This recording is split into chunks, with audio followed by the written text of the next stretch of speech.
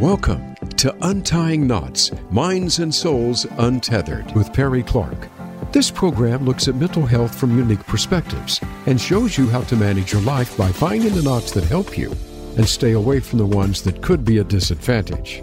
Now, here is your host, Perry Clark. Hello, everyone. Welcome back to Untying Knots, Minds and Souls Untethered. So I want to start with a disclaimer that this is not a substitute for mental health services. I strongly recommend that you seek out services in your area to work on your unique issues. This podcast is for educational and entertainment purposes only. So here we are today, and this podcast, which is right now being recorded in January, is going to be coming out in February. So this is part of my little contributions to Black History Month.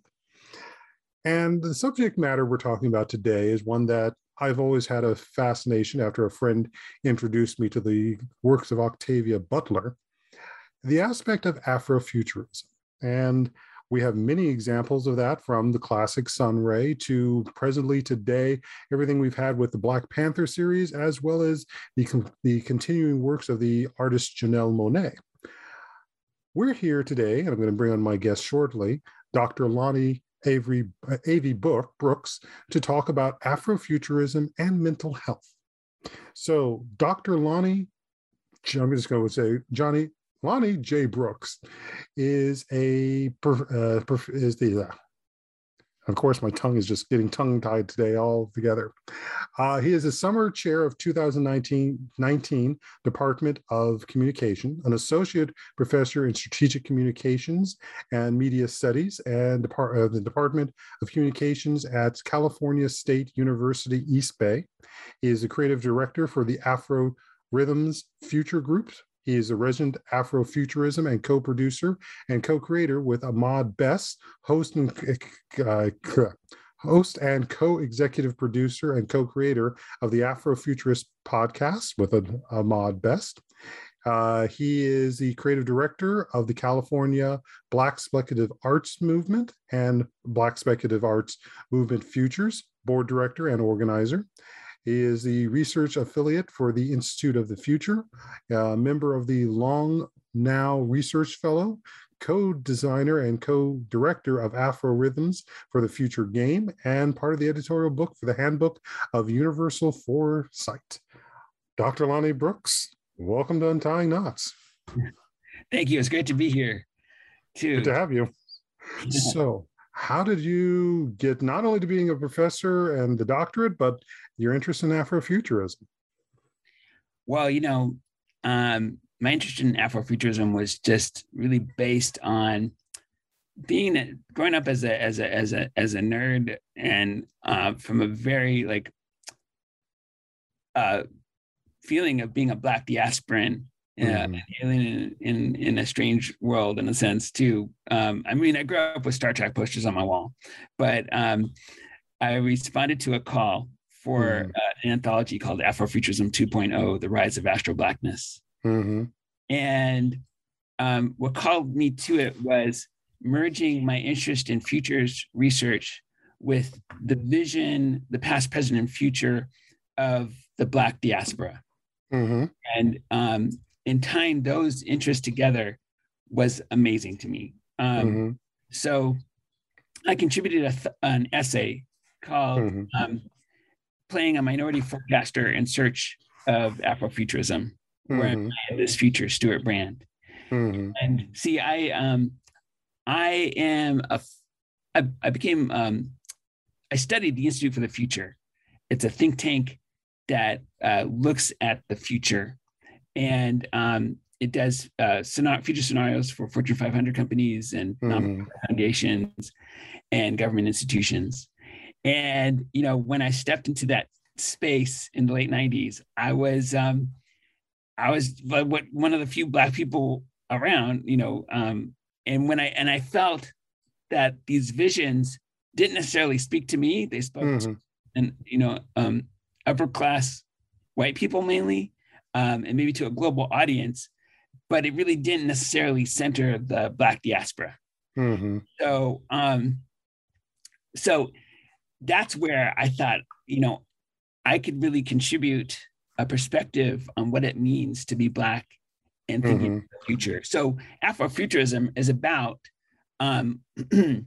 leveraging the past, what I call ancestral intelligence, undiscovered stories.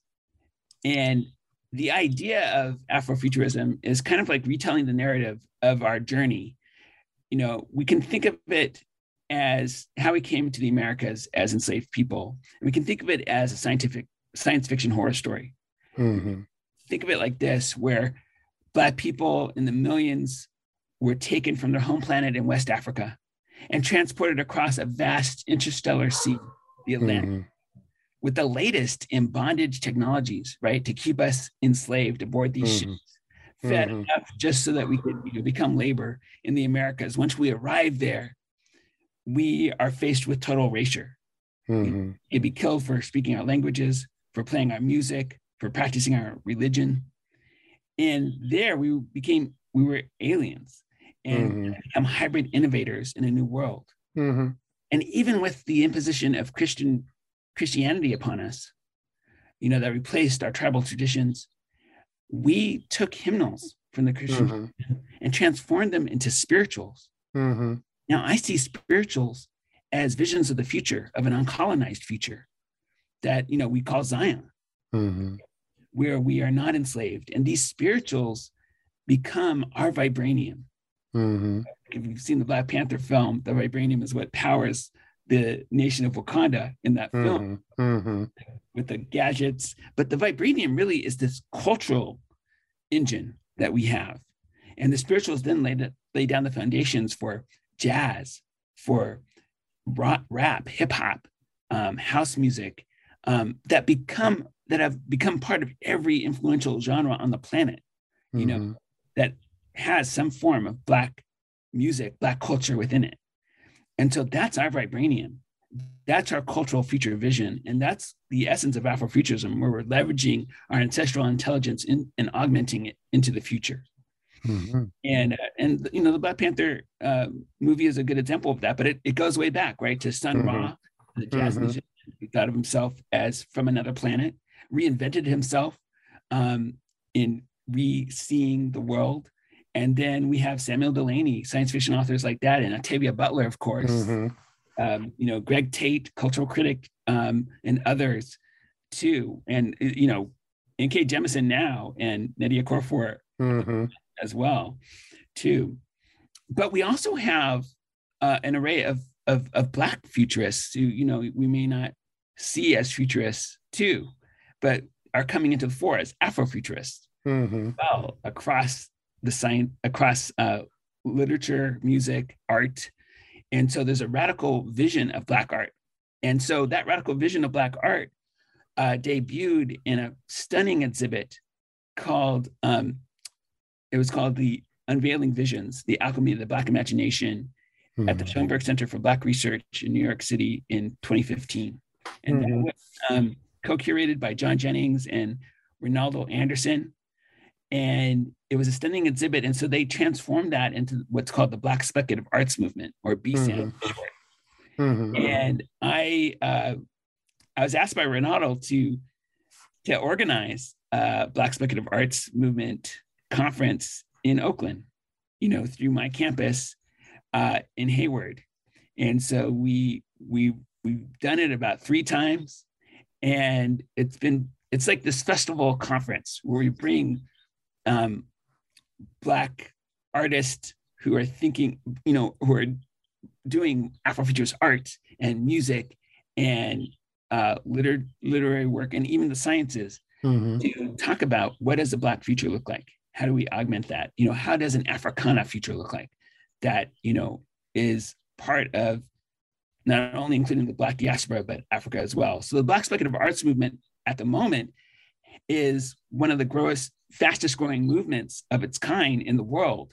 So Canada has embraced it and now has its own chapter. Brazil recently started its own chapter. It's one of the largest chapters in the world. It's gone to South Africa, Cameroon, Nigeria, Kenya, and they're taking it and transforming what we call Afrofuturism 2.0 into Afrofuturism 3.0, adapting it for the Black continent, for the African continent. it's been embraced in Europe, in Germany, Spain, Italy, the UK, and now even in Australia. So it's so what that has led me to as well is co-creating a game called Afro Rhythms from the Future. And it's based on a game that Stuart Candy created called The Thing from the Future. And when we played this game, I played this game with students at my campus at Cal State East Bay in a game jam that my colleague Ian Pollock had created too. And we played this game, The Thing from the Future, and we hacked it up. The idea is that you have different scenarios of the future.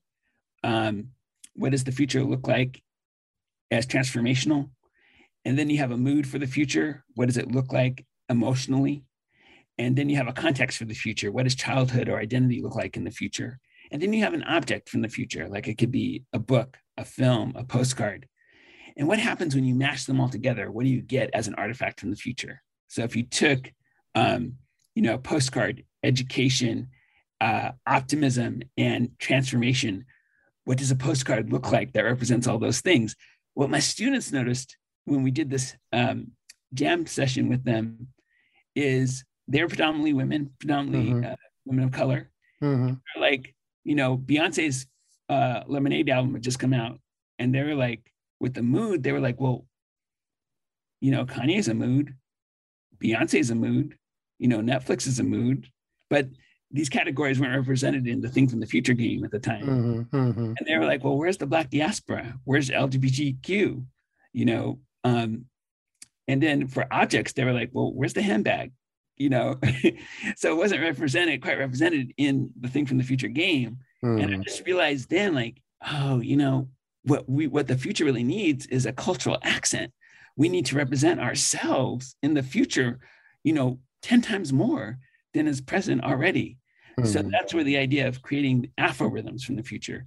And it's not just rhythm as in musical rhythm, but it's algorithm, RITHMS, Afro rhythms, because we're surrounded by Afro rhythms every day. And, we're surrounded by algorithms every day, right? But those algorithms, those recipes for how computers do things and how we operate with computers don't center Black people in them as much as they can and should. And so that's where the idea of Afro rhythms from the future came from. So as you're talking about that and all of it, it's like, I would even go further to say life rhythms, because we are controlled by the circadian rhythms, the abilities of when we eat, when to defecate. All of those things are also rhythms that even predate music as well as the electronics that we were around, which now makes me wonder, because of everything you're saying there, is there perhaps we need to take a different word or a different explanation to talk about when we're talking about mental health in relation to Afrofuturism?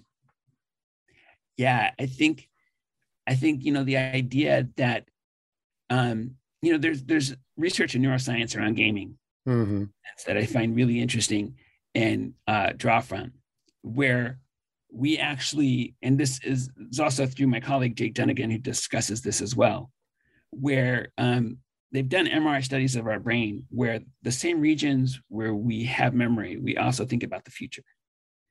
And what happens is that, like, when we stare and look into a scene, we see more than is there in that scene. We read into it more. And that's called a boundary extension error. And we do it all the time. And that's our capacity for looking into the future. Now, what if in gaming, and especially in forecast imagination games, we can imagine and have alternative memories of the future that could heal trauma? And that's where I think the connection to mental health is really exciting, as we can imagine, like spirituals have, and that have sustained us in our musical culture. This vibranium that has sustained us is to create alternative memories of the future that we can implement, and that we can heal our memories of trauma by building onto it. We have, and there's so many examples of where Black people have recovered their identities after slavery, right? They've created towns, they've created educational institutions, only to be erased too by white supremacy. But at the same time, our capacity is there to keep reinventing and keep becoming and being hybrid innovators of the future. Mm-hmm. And I think that's where I get excited about how we can heal trauma through Afrofuturism, through really gaining more muscle in being even more intentional about how we create the future. Beautiful. Very beautiful. So why do you think that the idea of mental health, or whatever name we need to now give it, hasn't been a bigger theme in Afrofuturism work, so to speak? Yeah, I mean, I think there's like just spaces that it's been going through in order to even like claim space for the 21st century. You know, I think that's what Afrofuturism has tried to do, is like say, you know, we do have a future, because, you know, even Alicia Wormsley's poster, "There are Black people in the future," you know, became so controversial. Like, why? Why is that? Like, even trying to, you know, have that argument, you know, was like, that's just a profound conclusion, right? You know, and a lot of folks have thought that, you know, even my partner and colleague in the Afro Rhythm Futures Group, co-founder Ahmed Best, you know, he talks about how he played Jar Jar Binks in Star Wars, so he's faced the erasure and backlash of that character, and in that, you know, he's gone to studios where he's pitched like a Black Star Trek comedy, and studios have said to him, "Well, Black people aren't interested in the future." I'm like, whoa. Oh, you know, so just finding those spaces that we even have a claim to the future has kind of probably diminished, you know, to talk about mental health. Mental health is actually at the core of Afrofuturism, because it's about, you know, our fundamental identity as human beings, to be really, to leverage our ancestral intelligence.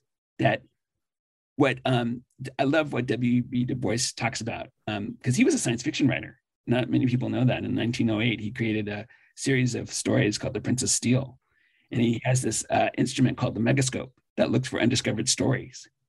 And the idea of the undiscovered story is that we are so rich in our stories about the past, present, and future as an African diaspora and African peoples, you know, that those undiscovered stories are what can fuel our souls, what can help us in treating our trauma of being enslaved and being impoverished, and how we can rise above that, you know. And what gives me inspiration is like even thinking about, you know, the Dogon tribe in Mali has an origin myth of itself as coming from another planet, from Sirius B. And it's only recently that astronomers have confirmed that Sirius B does exist. They knew about it with an unaided eye. You know, so it's like, whoa, there's something so interesting about that, right? But it shows you how we have this knowledge, even in our textiles. You know, there are fractal textiles that have recursions of patterns within them. Well, that actually laid the foundation of modern computing. That knowledge, and it was also through sand divination and textiles. It came to Europe. And when European mathematicians discovered this recursive loop of fractals, it blew their minds. And it laid the foundation for fractal geometry and modern computing. It actually comes from the spirit of Africa, you know? And so finding these undiscovered stories actually heals me every day, because it's like, oh my God, you know, we have so much. And to really center ourselves and to center ourselves in the algorithms that surround us today is so important. So, yeah. And especially how we even create our the algorithms and the stories, as you said, the undiscovered stories, which are also the stories that we're getting have fed to us by the ancestors, but also the ones that we are being sparked by experiences in the here and now. I mean, I'm a tabletop role-playing player, and have been last several years, I was running a game for Dungeons and Dragons using their quote-unquote African setting. It's got problems that I basically had to go in there and rebuild entire sections of it to have an actual modern society appropriate for the time. And then as I'm playing the game with my players, I suddenly realized, oh, I'm playing out the Underground Railroad story here. I'm playing the Back to Africa movement, rebuilding Liberia in this storyline. It's like, how many other storylines was I unwittingly at the time pulling from history and putting into my game for this shared storytelling? Wow. Yeah. I mean, it's so true. It's like, we can leverage and imagine and rebuild and reinvent. I mean, the whole thing is, when we talk about the game Afrofuturism in the future, is like, how can we have fun ending white supremacy? Mm-hmm. And it's not like we're people have to be blamed. It creates a whole new space outside of white supremacy. Mm-hmm. The way forward for our mental health is, for everybody's mental health, really, is for white supremacy to end. Mm-hmm. It's hurting white people themselves too. It's limiting people's capacity to invent the future. And what we need is a global solution for the future that includes and liberates everyone. Definitely. And as you're saying that, it just made me think about a couple of other things. I know I've seen a book, and it's in my Amazon queue list, that is talking about black fractal structures that was built into the houses as well. I'd have to go dig it up, the one as possible there, and how that again was being recognized by a white mathematician and computer programmer. And another one, I was just listening to the backlog of another D&D podcast called Three Black Halflings. Ooh. Yeah, you want to listen to that one. Start from the beginning. But they recently had, or not recently, at least one point, they had someone on who was talking about the racism that's coded into the stories from Tolkien. And he was talking about some of the other games that he'd done. And one of them was inspired by Sun Ra, about fighting racism as being these cultural touchstones who were materializing in these various situations to help people go forward. And from a therapy standpoint, that is that standpoint of externalization. That is that standpoint of us as going with the classic, what would so-and-so do? All of these things have always been present. They've just, again, never had that. So I would say the headline in an Afrofuturism story around our mental health, even though it's always been there. Like I always thought, but we just never would have been talking about it. It's so true. God, that's so interesting. I mean, I think that first book you were talking about is from Ron E. Glash, Okay. who's a mathematician talking about African fractals, African textiles and fractals.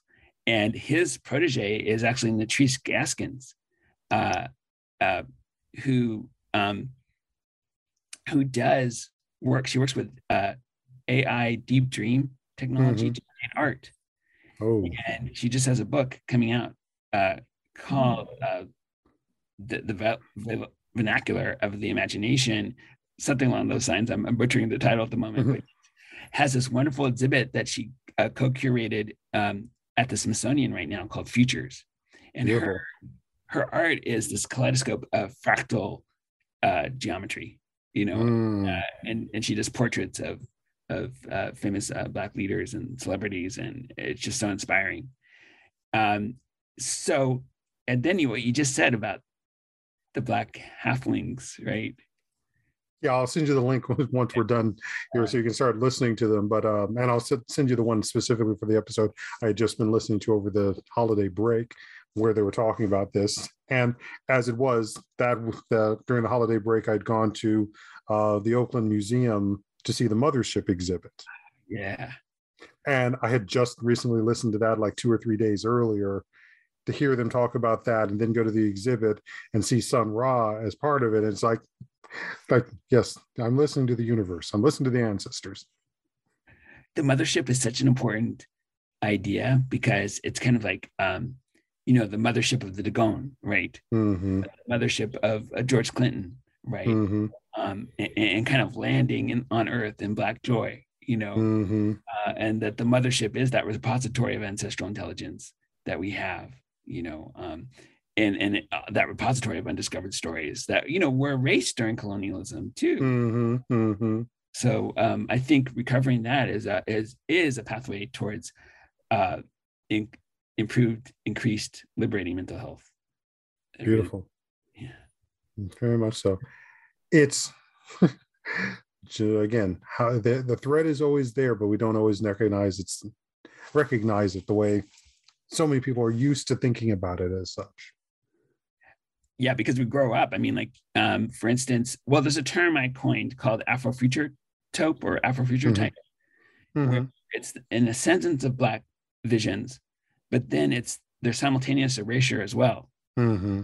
Like Hidden Figures, the film, The Hidden Figures is such a good example of that, right? Like Black women, mathematicians, engineers, and computer scientists that were charting the trajectory of white astronauts in 1960s NASA that we haven't heard about until decades afterwards, and that they were these vibrant women that made these enormous contributions, right? And even Tulsa, Oklahoma, as the Black Wall Street.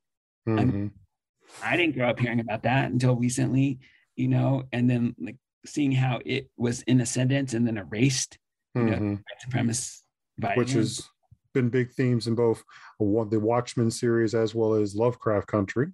Yes. Which has really woken so many people up to it. And I can think of one of the other examples of that, which was an earlier episode in Star Trek Deep Space Nine, Beyond the Stars, where Cisco is, the character of Cisco, is creating the Deep Space Nine stories, and they pulp the entire book that he's writing on so that it doesn't get published. Oh my God. Okay, so you got to go back and watch Deep Space Nine. Watch that. Oh yes, I think there was around season 4 or so forth. That's when he started to get the messages from the emissaries to try and teach him and prepare him for what's going to come in the future. And even there, we have the aspect of some consider that the religions of Bajor destroyed Cisco, but it's like, no, this is fundamentally also a Black story of our connection with spirit. Wow. As well. How does it communicate with us? And how can it also be used to blind us? Oh man, I gotta watch that again. Okay. So, I think that's a place where we should take a break. Okay. So come back and listen to the rest of us as we talk here on Untying Knots, Minds and Souls Untethered with Dr. Lonny J. Brooks and Perry Clark, licensed marriage and family therapist. So we'll be right back. Our lives and the world around us can get messy and frustrating.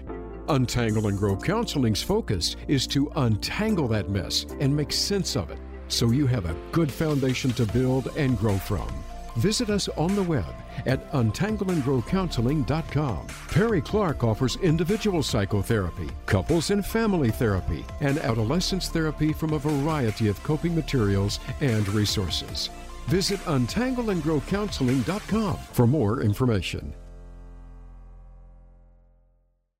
Do you have knots?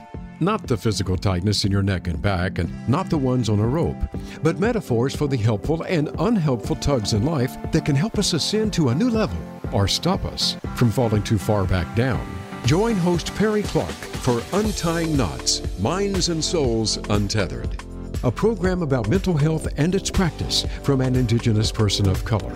We'll help you find the knots that help you and avoid the ones that don't.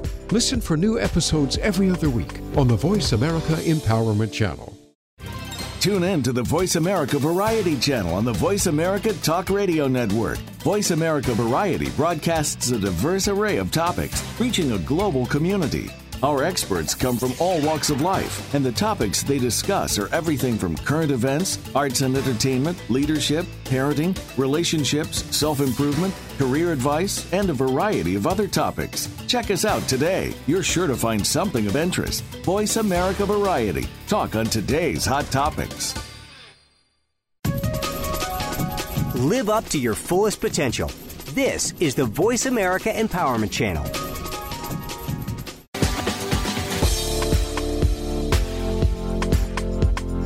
You are listening to Untying Knots, Minds and Souls Untethered. If you have a question or comment about our podcast, send an email to pclark@untyingknotspodcast.com. That's pclark@untyingknotspodcast.com. And now, back to the program. Hello, everyone. Welcome back to Untying Knots, Minds and Souls Untethered. I'm Perry Clark, licensed marriage and family therapist, and I'm here talking with Dr. Lonny J. Brooks. And we are continuing our conversation about Afrofuturism and mental health. So during our quick break here, we were talking about a couple of things, but one of the things was on how you sort of came to be. And I know we talked a little about in the first half, but there's some other specifics that I think you wanted to go into. Yeah, I want to say like the African diaspora is something that probably also never gets fully nuanced about too. Mm-hmm. Like, because I'm discovering I'm in my 50s now. So like, I'm really learning how to express my full identity of being Black. Mm-hmm. But I'm Black, Jewish, and Native American. And that's important to me because it just represents how vast the African diaspora is and how long its lineage is go, Mm-hmm. So, I'm part of a synagogue where we're actively dismantling white supremacy within the my Jewish synagogue, and part of a, diversity, equity, inclusion committee in doing that. But not only that, when I say I grew up with Star Trek posters on my wall, I also grew up with a visual disability where I was very nearsighted until just 10 years ago. And what Star Trek gave me, and seeing the next generation with Lieutenant Forge and his band that allows the visor that allows him to see through his blindness, it always sparked that idea that technology could expand my world. I have juvenile diabetes as well that I got when I was like 11 or 12. And, technology was another pathway that science, insulin was only discovered in 1921, right? So it's like the idea that we could survive and live with new technologies that really influenced being. And not only that, but that like we have a spectrum of identities that we carry with us too. And I have a daughter who's half Filipina, and all of me. Like that's a whole other spectrum of range of identities that I think is really important to think about when we think about the future and how the future is going to hold our vast array of identities that we can express and celebrate and not be, ashamed of, right? So that's been part of my journey in doing this and fueled my desire to think about a future that is very expressive, very liberating, that we can find ways that, Native American traditions can inform us about as well. Too. So so that's, part of what I've been looking at. And, so when I came to the Institute for the Future, it was like, how do I bring this into being? And we actually, I had the opportunity to do this festival in the Encanto neighborhood of San Diego, where I was a PhD student at the time at UC San Diego. We created a storytelling festival where Black activists from that neighborhood were able to tell their stories of the future. But we did it within like a tent setting with some cultural groups that came to, fill the space with music and imagination. And we did it in alliance with the Institute for the Future, sponsored it all, and the Center for Digital Storytelling. So that was in 2001. That was a kind of a peak into what I think the Black speculative arts movement actually is today. The festival conference where we celebrate the Black imagination.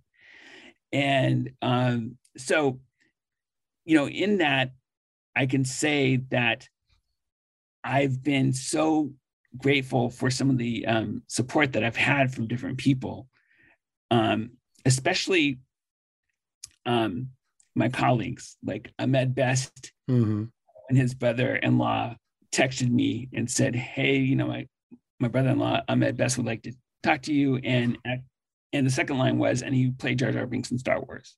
I was like, whoa, okay.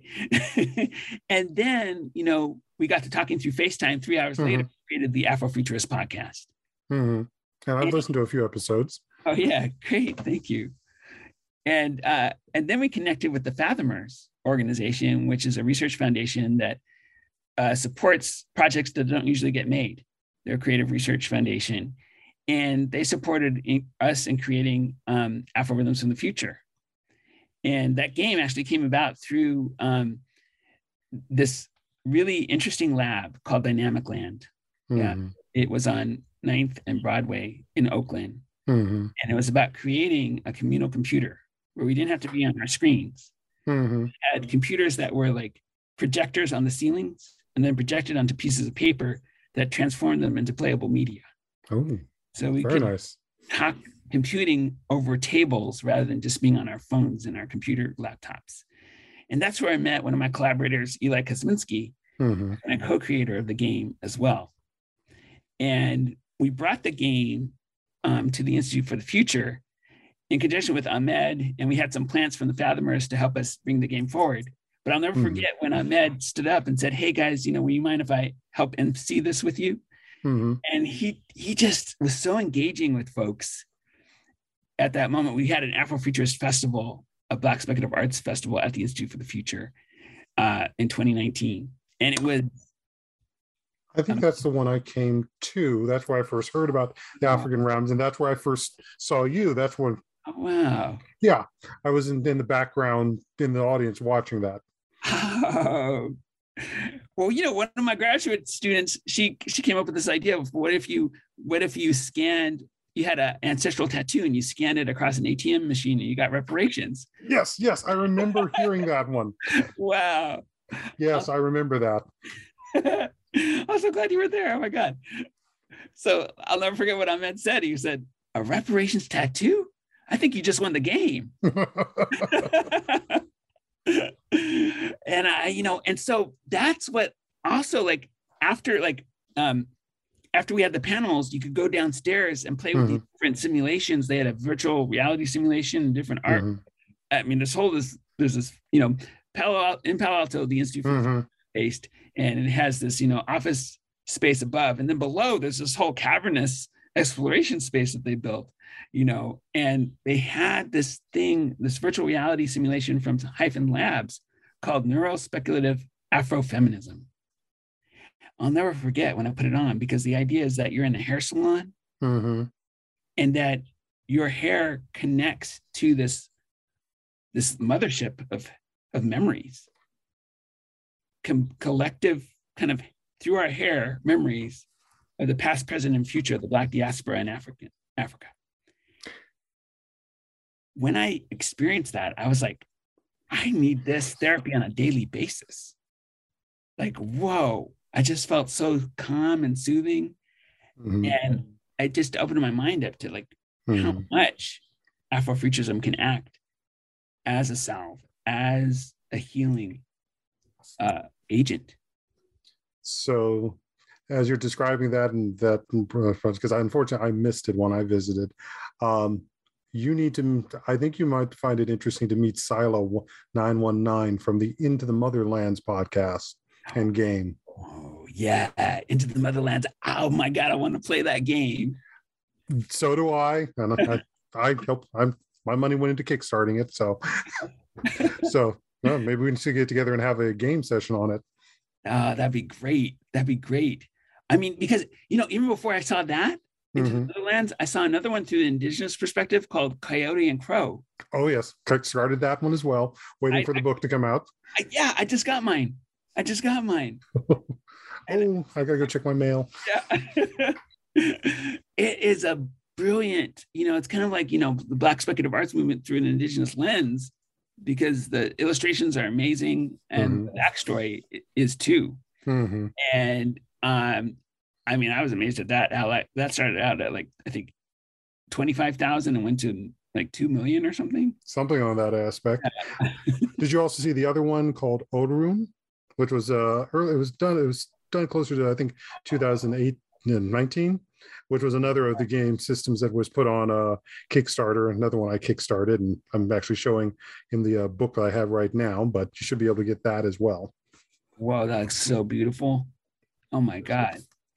Yeah, look at that! Wow.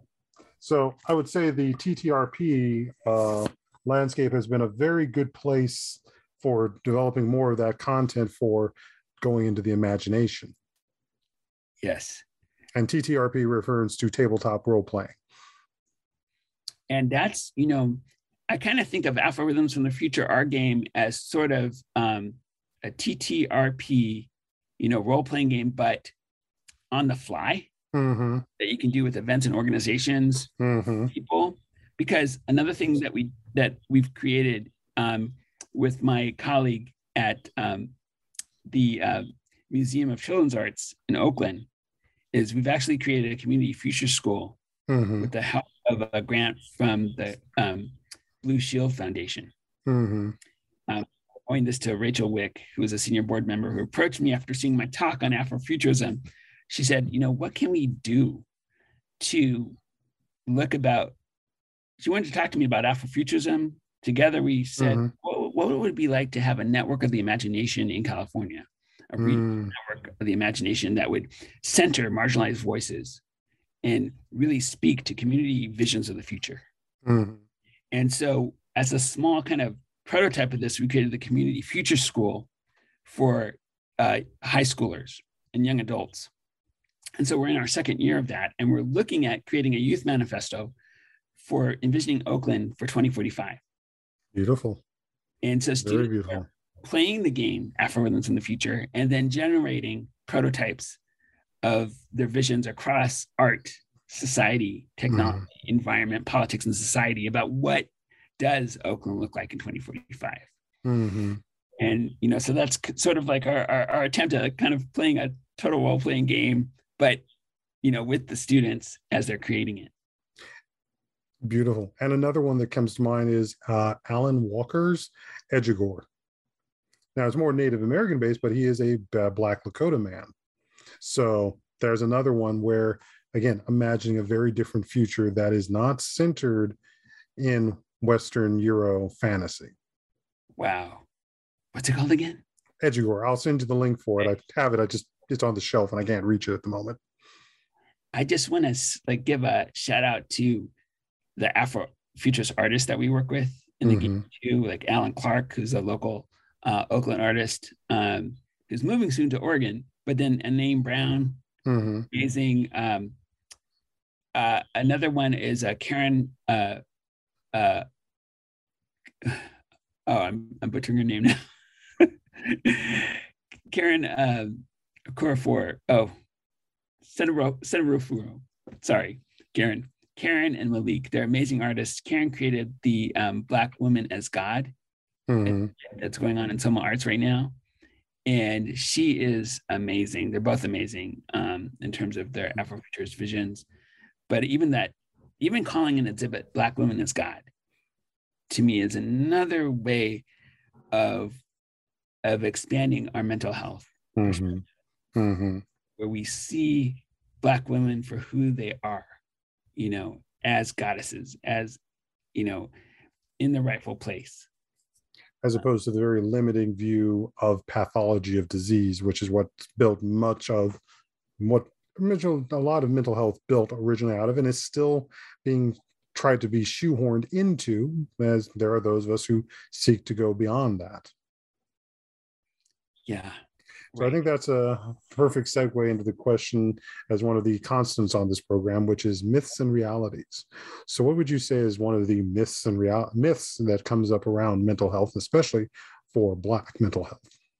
Well, I grew up in the 70s and 80s. So, mental health was usually seen by my parts of my community and in the Black community as something that was like white people's medicine. Like, oh no, we're doing it ourselves. We don't need that stuff. Plus we can't afford it. So how does it apply to us? But I kind of grew up knowing that everyone could use a therapist, like someone to talk to that you could have confidence in and find a liberating vision to live into. And I still think there's barriers to it, right? Like, I'm a member of Kaiser. Their mental health is not accessible to many people, right? And you have to pay for it. Why isn't that just a right? I don't understand. Like, that should just be a right of birth. Yeah. I was just dealing with the other day a consultation with somebody who is trying to get. There is a lot of stuff that they need to work on, and I'm hearing they're going to Kaiser. And it's like, honey, I think you're going to need to do more. You need more work here than what you're going to get over there. I hate to say you're going to have to pay for this, but to really do this, you're going to need the consistency. And consistency is one of the biggest things that makes mental health work, because it's the building of the trust. It's the building of being able to dig in and find what has become maladaptive, what was taken in the wrong way, so they can be going in a different direction. I know a conversation I've had with a couple of other interviewers is that standpoint. I know we were talking at one point about how the crack epidemic of the 80s just devastated our communities. And the thing that I think most people forget is all of the damage that did. There was already essentially mental health issues going on beforehand, that the crack just became the escape. Right. And the thing that comes to mind is how much of that generation that fell prey to it is a generation that was born after all the trauma of the civil rights period. Yeah. How much of that trauma get encoded into that generation? Just like for your Jewish heritage, is how much trauma was encoded in after the Holocaust? Yeah, absolutely. That's a great question, because like the Black Panther Party itself, to me, is sort of like, part of when I was in school was seen as like, it was talked about as if it was a terrorist organization, when it was a liberating movement, that fed children, that was improving people's mental health, and then, also got sidelined by what we are finding out was a conspiracy to intentionally introduce drugs into the Black community. To erase once more. Yes, by the Nixon administration, and it's just like realizing the appalling nature of white supremacy and how it's worked to try to hold us back. Really makes me think, how do we create our own system through Afrofuturism that obliterates white supremacy, right? That includes the fundamental, the Black Panther Party 10 points is so relevant today. Like it, it sounds so radical, but like it's not radical. It's have reparations, an end to police brutality, have complete access to education and healthcare. It's like, yes. I always think that in some way a baby should be born with like whatever, discounting inflation, be born with $1 trillion and access to all the care it needs. And that, like, to heal is at the center of Afrofuturism, to heal and create alternative memories of the future that heal our trauma and that augment ourselves, into the future. Because we exist in the future. Yeah, we exist in the future for sure. And that's why, I'm inspired by, Star Trek Discovery. Oh, very much. Very much. Such a queerness too. Like queer stories play out on that show. Having the main character be the strong Black woman, a Black, goddess practically. And equally to consider in this current season, she is essentially dating a Black alien. Oh, that's the thing that is like suddenly dawned on me, is like, yes, Charles Book is a black alien from a different planet, not Earth, entirely different history, not necessarily trapped up with all the aspects of the diaspora and the history we have, that she's having a relationship with and dealing with the mental aspects of grief. Right. Yeah. Right. Who, he's dealing with his planet eventually being obliterated, dealing with being, 1,000 years or whatever, 1,000 years from the current time. As well as the fact that she's been able to reconnect with her mother, who she thought was dead. Right. Oh my God, this is so rich. Right. And as the conversation I'm having with another colleague who's also fun, was this aspect of, as was said in this most recent season, the psych evaluation on her was someone who went through a massive trauma and now needs to rescue everybody. Oh, right. Yeah. And that becomes a very critical thing when you are in a command position and you have to make the life and death decisions. Yeah. And are struggling with the question of the good of the one or the good of the many. And how can you have both? Right. And so interesting how she enters the future first. She has to do all the adaptation. And so she's kind of learned to buck the rules, to kind of reinvent herself. She's had to reinvent herself. Yeah. She got, even though she purposely chose it, she crossed the Atlantic. Yes. Right. It's like a whole African diaspora reborn into the future. And her family is the crew of Discovery. Wow. Right. Yeah. So, food for thought, folks. And with that, we need to be wrapping up. So, Dr. Brooks, thank you for coming on here and having this conversation. And I look forward to, I think we may need to have a part 2 to this. I'd love it. Thank you so much, Barry. All righty. So where can people find you if they wanted to connect with you more? Yeah, I'm on Twitter at Avi Lonny. That's AVILONNY. Twitter, and also on Instagram with the same. And we also have Afrofuturism as our game site. So you can leave messages with us there too. Perfect. So thank you. Perfect. So thank you very much. And folks, keep listening. And I hope you've enjoyed this for Black History Month as well. And keep listening. We got some more conversations coming up. So, thank you. Be well.